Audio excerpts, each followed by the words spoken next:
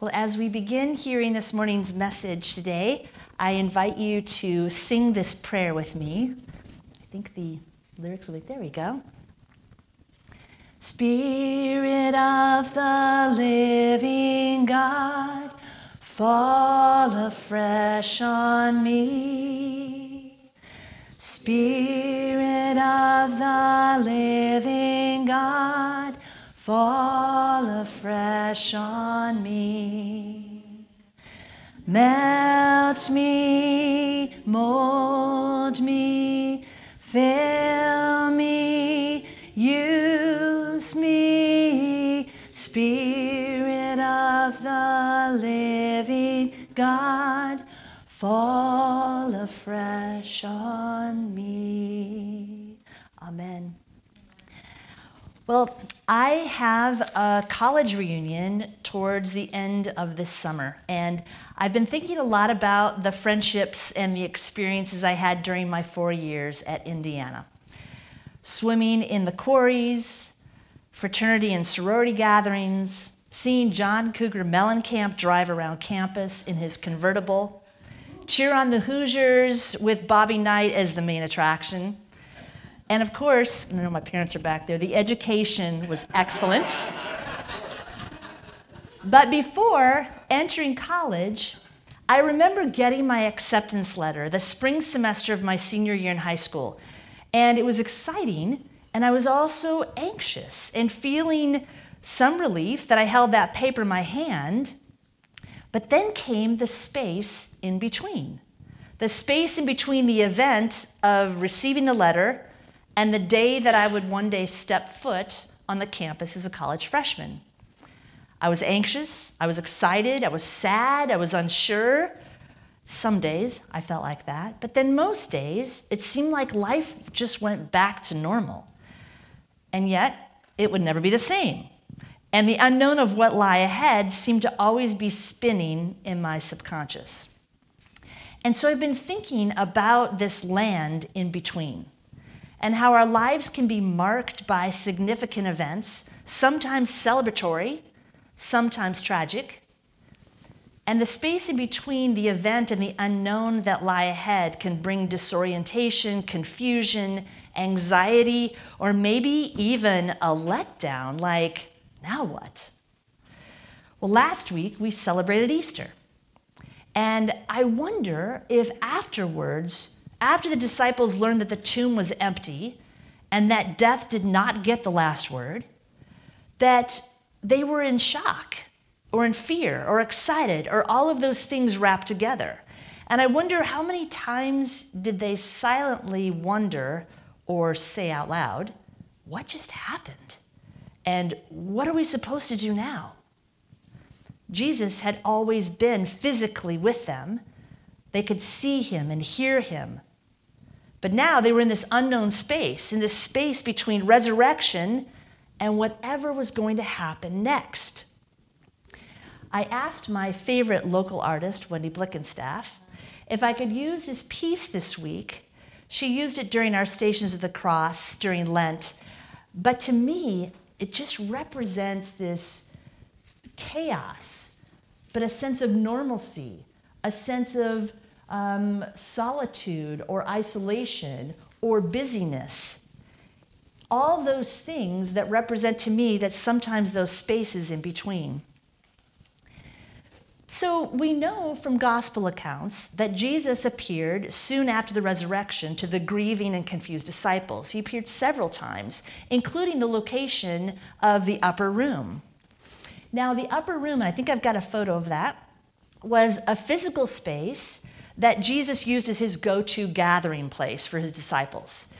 It was most likely above someone's home, and it was a safe place where Jesus instructed his disciples. He ate the final Passover meal there with them, prayed, and followed, and then following his crucifixion and his death, this is where he met again with the disciples who were grieving in the upper room. So this is a photo of the traditional location of what is believed to be the upper room in Jerusalem. And the Gospel of John tells us that one of the first encounters with the risen Christ happened here, as Jesus first appeared to the disciples while Thomas was out, and then Jesus came again when Thomas had returned. And so even though these encounters with Christ provided glimpses of what was to come, I wonder if they were still like, did that just happen? And they were still trying to make sense of something that was hard to explain or understand. And I wonder if there were moments or stretches of days in between when they were just trying to find a slice of normal, do something they knew how to do, as everything else was in chaos or a state of unknown. Now for Peter and some of his disciples, it was fishing. The account I'd like to read this morning of an encounter with the risen Christ is one that always seems to give me something new to reflect on, a new perspective. And I'll read it for you. John chapter 21. After these things, Jesus showed himself again to the disciples by the Sea of Tiberias. And he showed himself in this way. Gathered there together were Simon Peter, Thomas called the twin, Nathanael of Cana in Galilee, the sons of Zebedee, and two others of his disciples. Simon Peter said to them, I'm going fishing. And they said to him, we'll go with you. Well, they went out and got into the boat, but that night they caught nothing. And I imagine that they dropped their nets just like they had done for so many years, just like their families had done for so many years, a familiar ritual, no doubt. Then there appeared a stranger on the shore. And those of you who fish probably can imagine the dreaded question, hey guys, you catching anything? And then offer some unsolicited advice. Try the other side of the boat. And so we carry on with the story. Just after daybreak, Jesus stood on the beach, but the disciples did not know that it was Jesus. Jesus said to them, children, if you have no fish, have you? They answered him, no. He said to them, cast the net to the right side of the boat and you'll find some. So they cast it, and now they were not able to haul it in because there were so many fish. Well, the disciple whom Jesus loved said to Peter, it's the Lord. When Simon Peter heard it was the Lord, he put on some clothes for he was naked and jumped into the lake. But the other disciples came in the boat, dragging the net full of fish, for they were not far from the land, only about 100 yards off. When they had gone ashore, they saw a charcoal fire there with fish on it and bread. Jesus said to them, bring some of the fish that you have just caught. So Simon Peter went aboard and hauled the net ashore full of large fish, 153 of them, and thought there were so many that the net was not even torn. Jesus said to them, come and have breakfast. I love the scene of Peter and the others coming back to find Jesus had bread laid out, fire was glowing, fish were cooking. Let's have breakfast. A normal thing in the midst of a very abnormal situation. Jesus, ever the servant, serving his disciples like he always did. But then Jesus turned to Peter for some unfinished business. Now, having just gone through the Stations of the Cross throughout Lent, and the final events of Jesus' life, we may remember the last night in the garden when Jesus was arrested and Peter panicked and cut off one of the soldiers' ears. And then later he denied that he even knew Jesus 3 times, right after he had just told Jesus he would never deny him. But I want to pause here for a moment because I think there is another significant event that was probably weighing heavily on Peter that morning at the beach. Earlier, during Jesus' earthly ministry, Peter and the other disciples had been in Caesarea Philippi. And so I'll share that story with you now. Matthew chapter 16 reads, now when Jesus came into the district of Caesarea Philippi, he asked his disciples, who do they say the Son of Man is? And they said, some say John the Baptist, but others Elijah, and still others Jeremiah or one of the prophets. And he said to them, but who do you say that I am? Simon Peter answered, you are the Messiah, the Son of the living God. And Jesus answered him, blessed are you, Simon, son of Jonah, for flesh and blood has not revealed this to you, but my Father in heaven. And I tell you, you are Peter, and on this rock I will build my church, and the gates of Hades will not prevail against it. I will give you the keys of the kingdom of heaven, and whatever you bind on earth will be bound in heaven, and whatever you loose on earth will be loosed in heaven. And I tell you, you are Peter. This is a strong statement. Jesus is naming Peter. Now, the original Greek word, Petros, or small stone, or movable rock, Petros. It was often used to indicate the size of a stone that could be thrown, or a large piece of a rock. And I believe that Jesus is lifting up this rock, not just the person of Peter, but Peter in his confessional capacity. Peter, full of trust, who is revealing God's nature, is the one whose witness will become the rock or the building stone for the early church. So the rock is not Peter, but Peter's testimony. In this, it takes the focus away from Peter and his endearing qualities and his flaws, and puts the focus on Peter's testimony. So in this moment, when everyone else was speechless, and Peter was brave and bold, speaking from his heart to the truth about how he saw his teacher and his friend Jesus of Nazareth, one can imagine that Jesus knew Peter and knew that he had it in him all along, since Jesus sees potential. And this was a pivot point where Jesus was recognized through the faithful witness of Peter. Peter's faith and vision in seeing God and pointing that out. And when Jesus was letting him know he would be playing an important part of building the kingdom.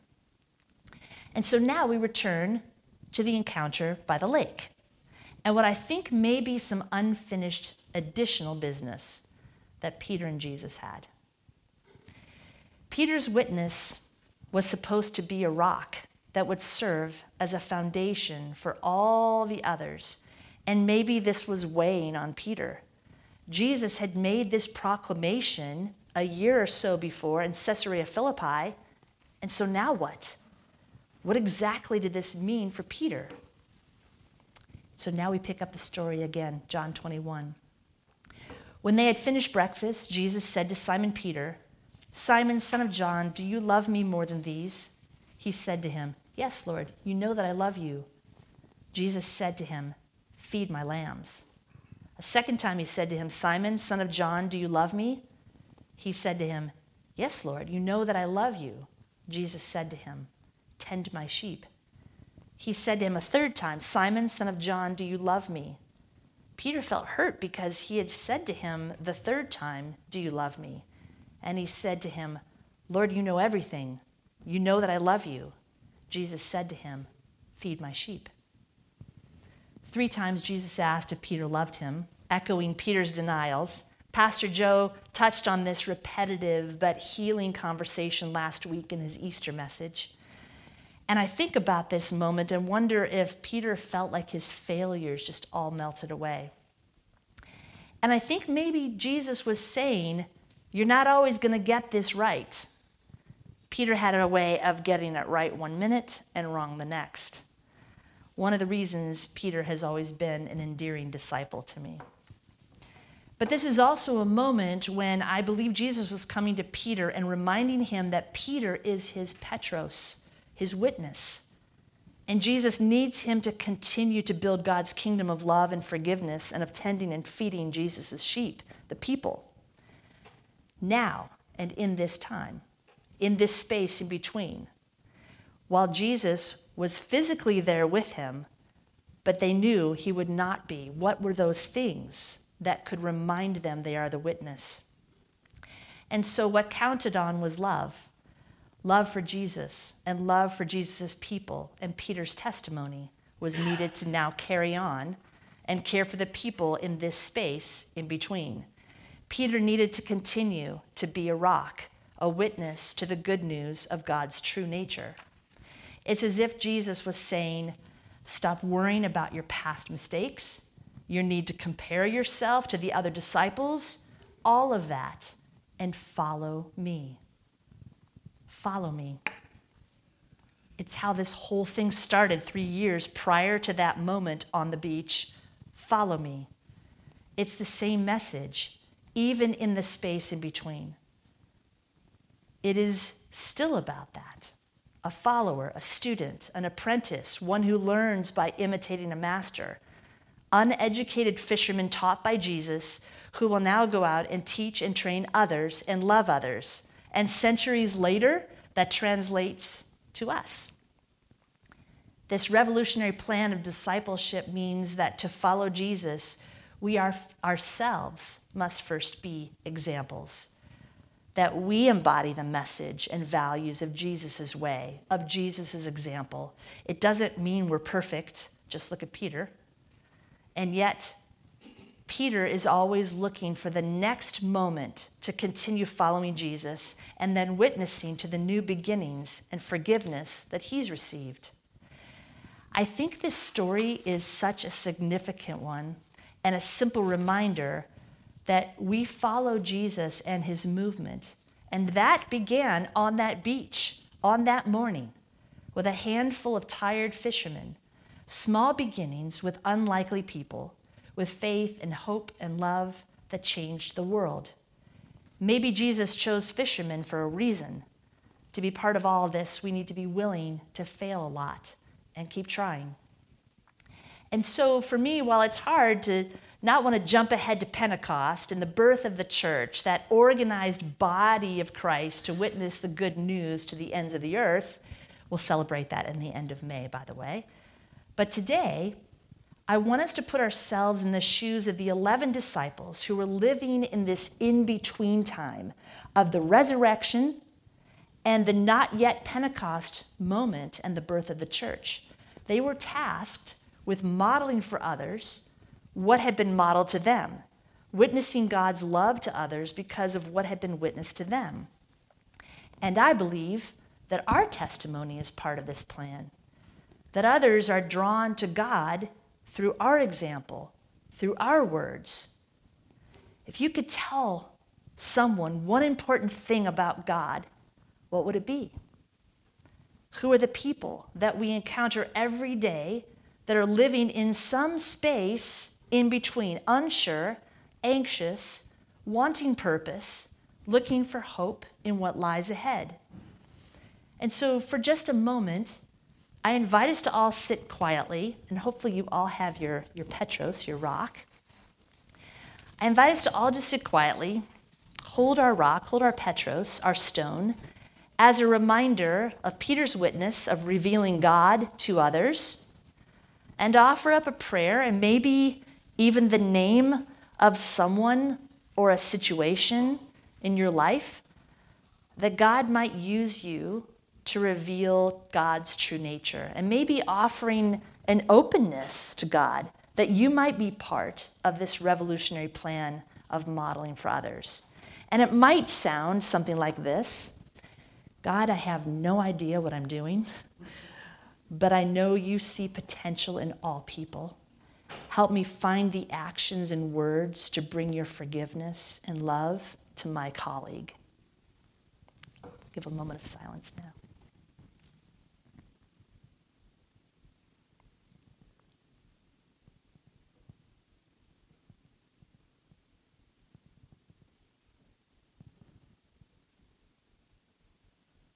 Amen.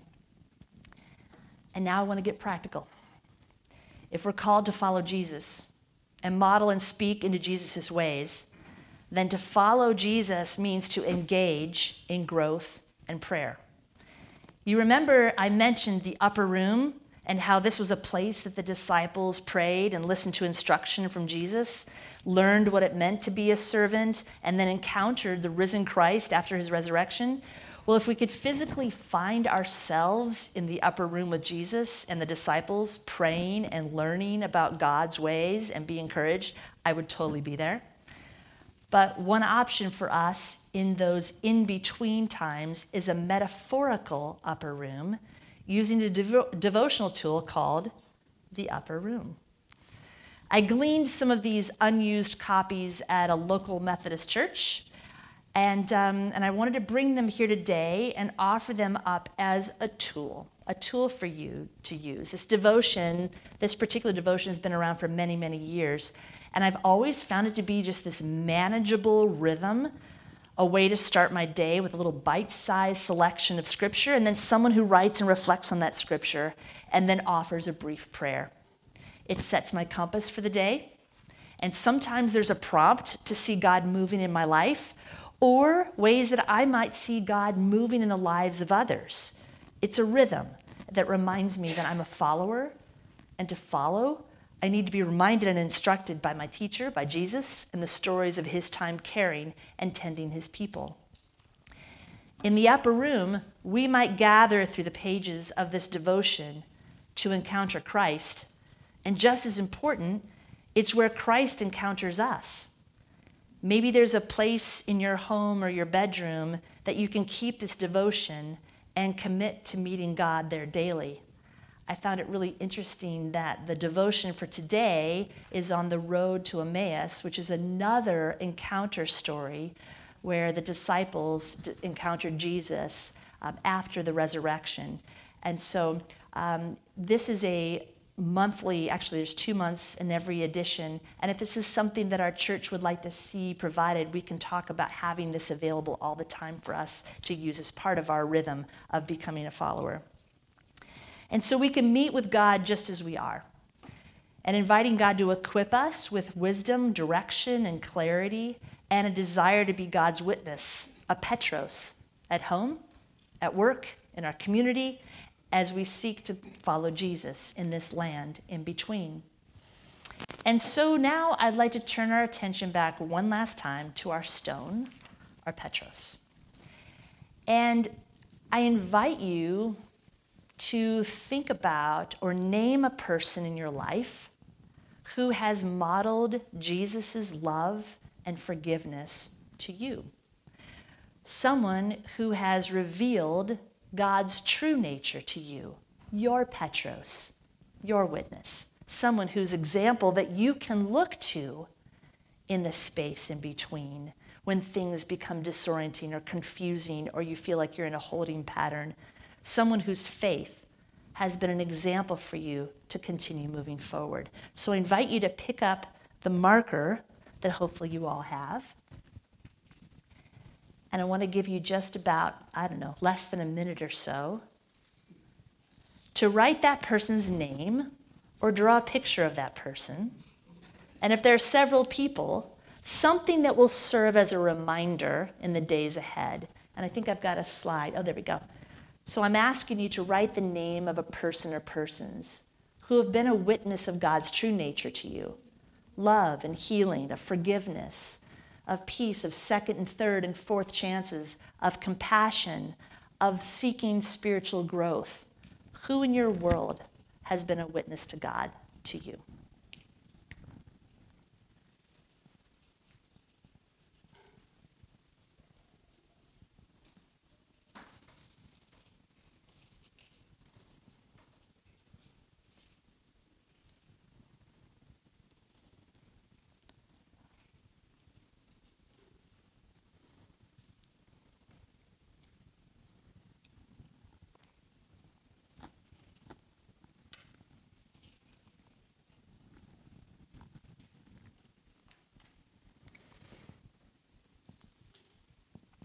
So I invite you to take this rock home with you, and may it serve as a reminder, if you find yourself in some in-between times, that you might have this as a tangible reminder of people who witness God's love and God's true nature in your life. Whatever your in-between days might be over the days and weeks ahead.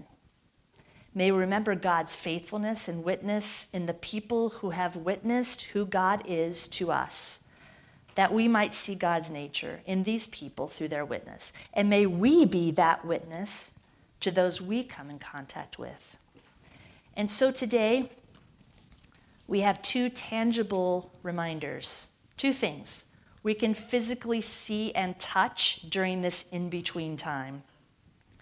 We have the upper room, tangible time that we can spend inviting God to equip us and connect with us so we might be used to witness God's true nature, and our Petros, our rock reminding us of those who follow Jesus in our midst and are an example to us. Please pray with me.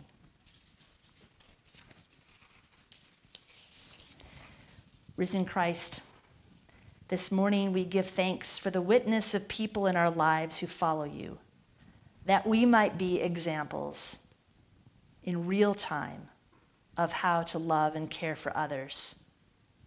Lord, we invite you to use us in this way, that our witness will be a rock, a stone for others to tangibly see as a model and a window of who you are. In these unknown times, and in days when we feel like we're in between, guide our steps. Let us experience the unconditional love you have for us, and may we be used to model and witness this love for others.